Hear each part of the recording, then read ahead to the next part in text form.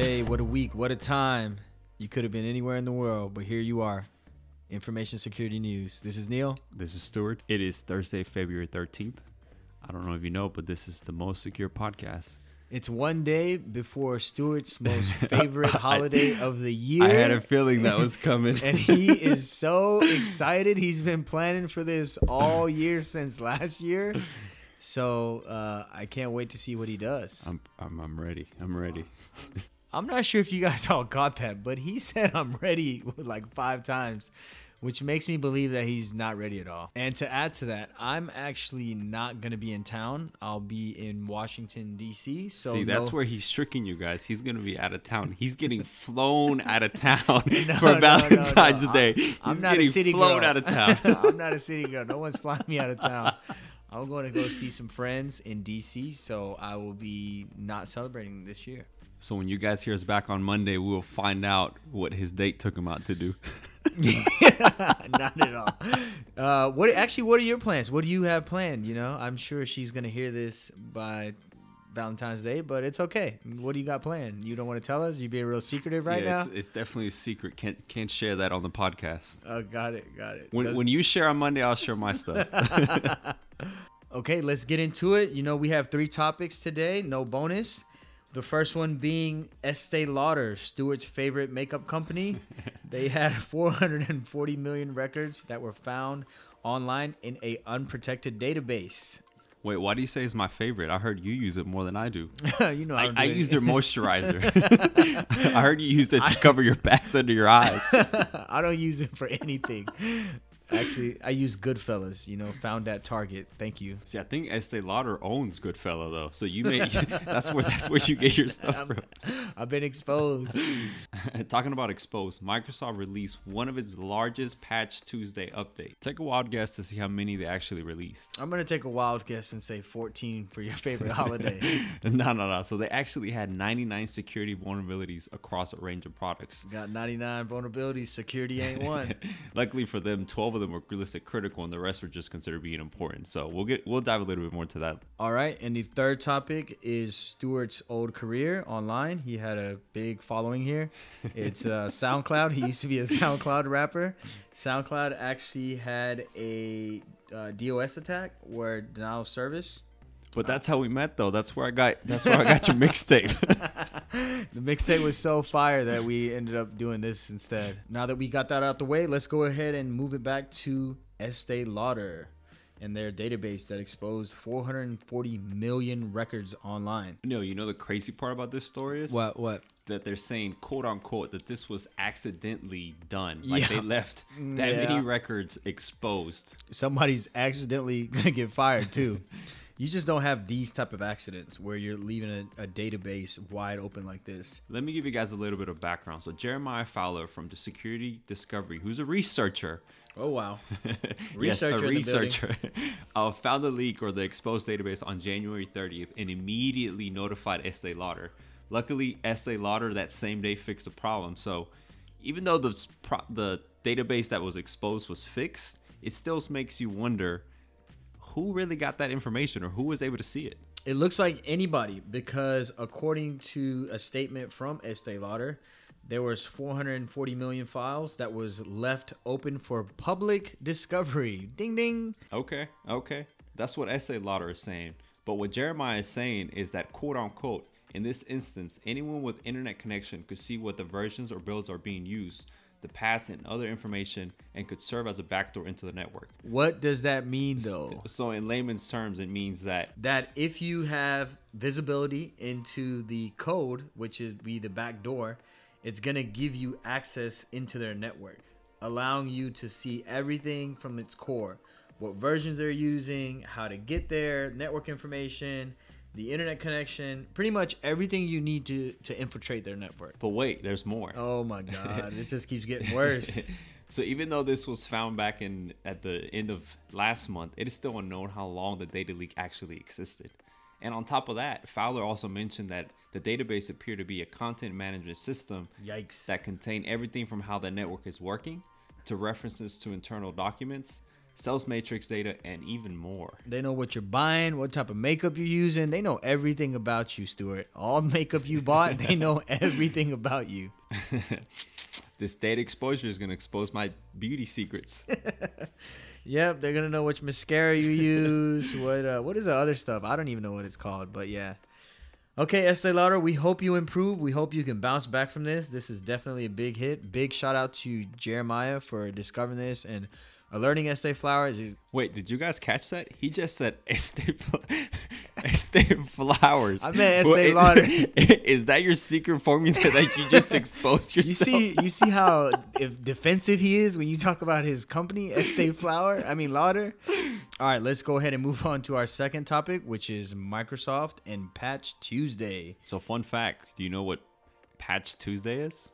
I think it's something related to some type of patch. Patches on a Tuesday. Cabbage Patch on Tuesdays. So it's actually Microsoft releases software patches typically on the second or sometimes fourth Tuesday of every month. I'm fumbling over here. Huh? Okay, let's hit him with the facts. So you said Microsoft releases patches on which Tuesdays? Either the second or fourth Tuesday of each month. Wow. Okay. But I know this one was one of the largest 99 security vulnerabilities that were covered with this patch. Okay, and out of the critical 99, there's one that I definitely do want to talk about.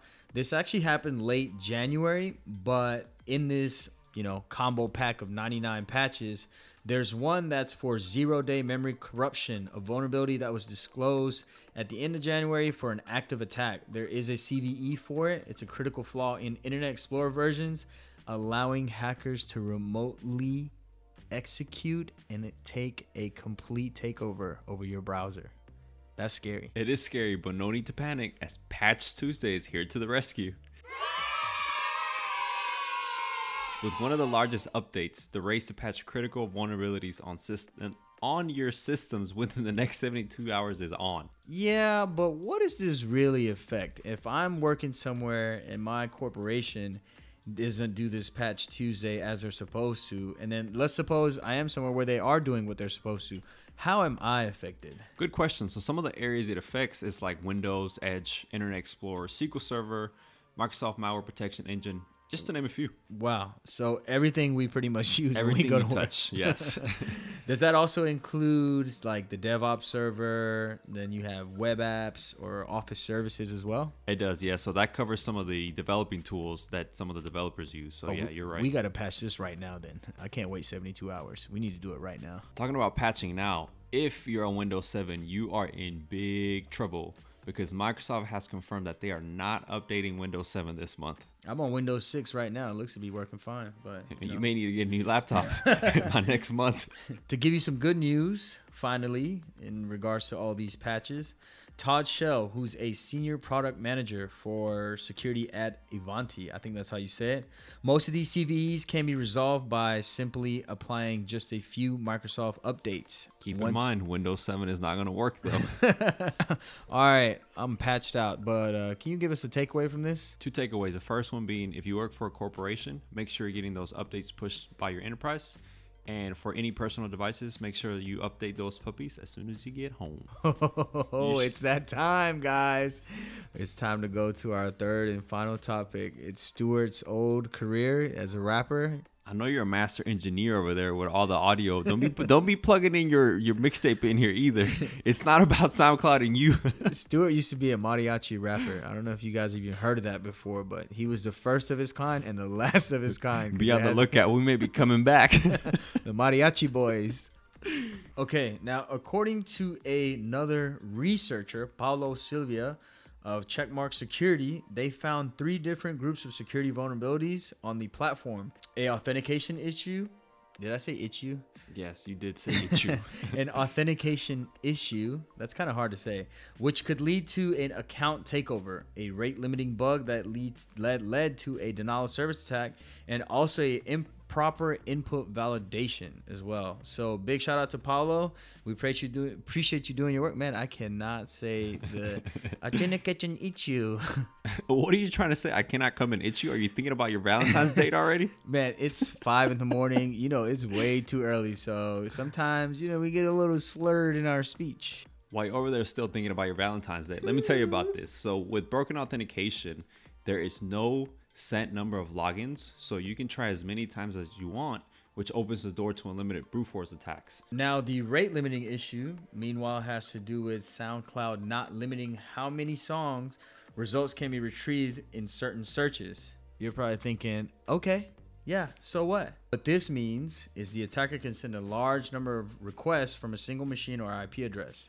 When they do this, these requests start to build up. This will potentially overwhelm the API if several of those requests are sent out at the same time, therefore causing issues. But if that request is for Neil's mixtape, then you can inflate his statistics, which will look good on him. Fire. You would only get back the best result. For the last one, the improper input validation, this one's a little bit technical, but what tends to happen is when the attacker is uploading a song, they can use extra long characters, which would then essentially they could carry out a cross-site scripting attacks or a SQL injection. All right, now even with all this happening, SoundCloud did, however, send out a statement.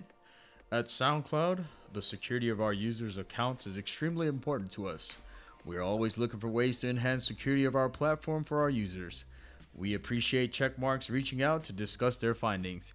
Doesn't really feel like they're taking this as serious as I would hope they would. But to sum it up, your mixtape is safe. I think that does it for today's podcast. But let's give you a quick little recap about what we talked about. So first thing first, Estee Lauder, Stuart's favorite makeup brand. Microsoft and his 99 patches. And third one was SoundCloud and the denial of service, as well as a couple other vulnerabilities. And I think that does it. Thank you guys for joining. I hope you had fun as much as we did today. And we'll catch you next week. That's a wrap. Bye. Have a great time. The podcast you just heard is intended to serve for informational purpose only and is not intended to offer any sales of any sort. The views discussed reflect our personal opinion and is not intended to sway you one way or another. Information security news is independently operated by Stu and Neil.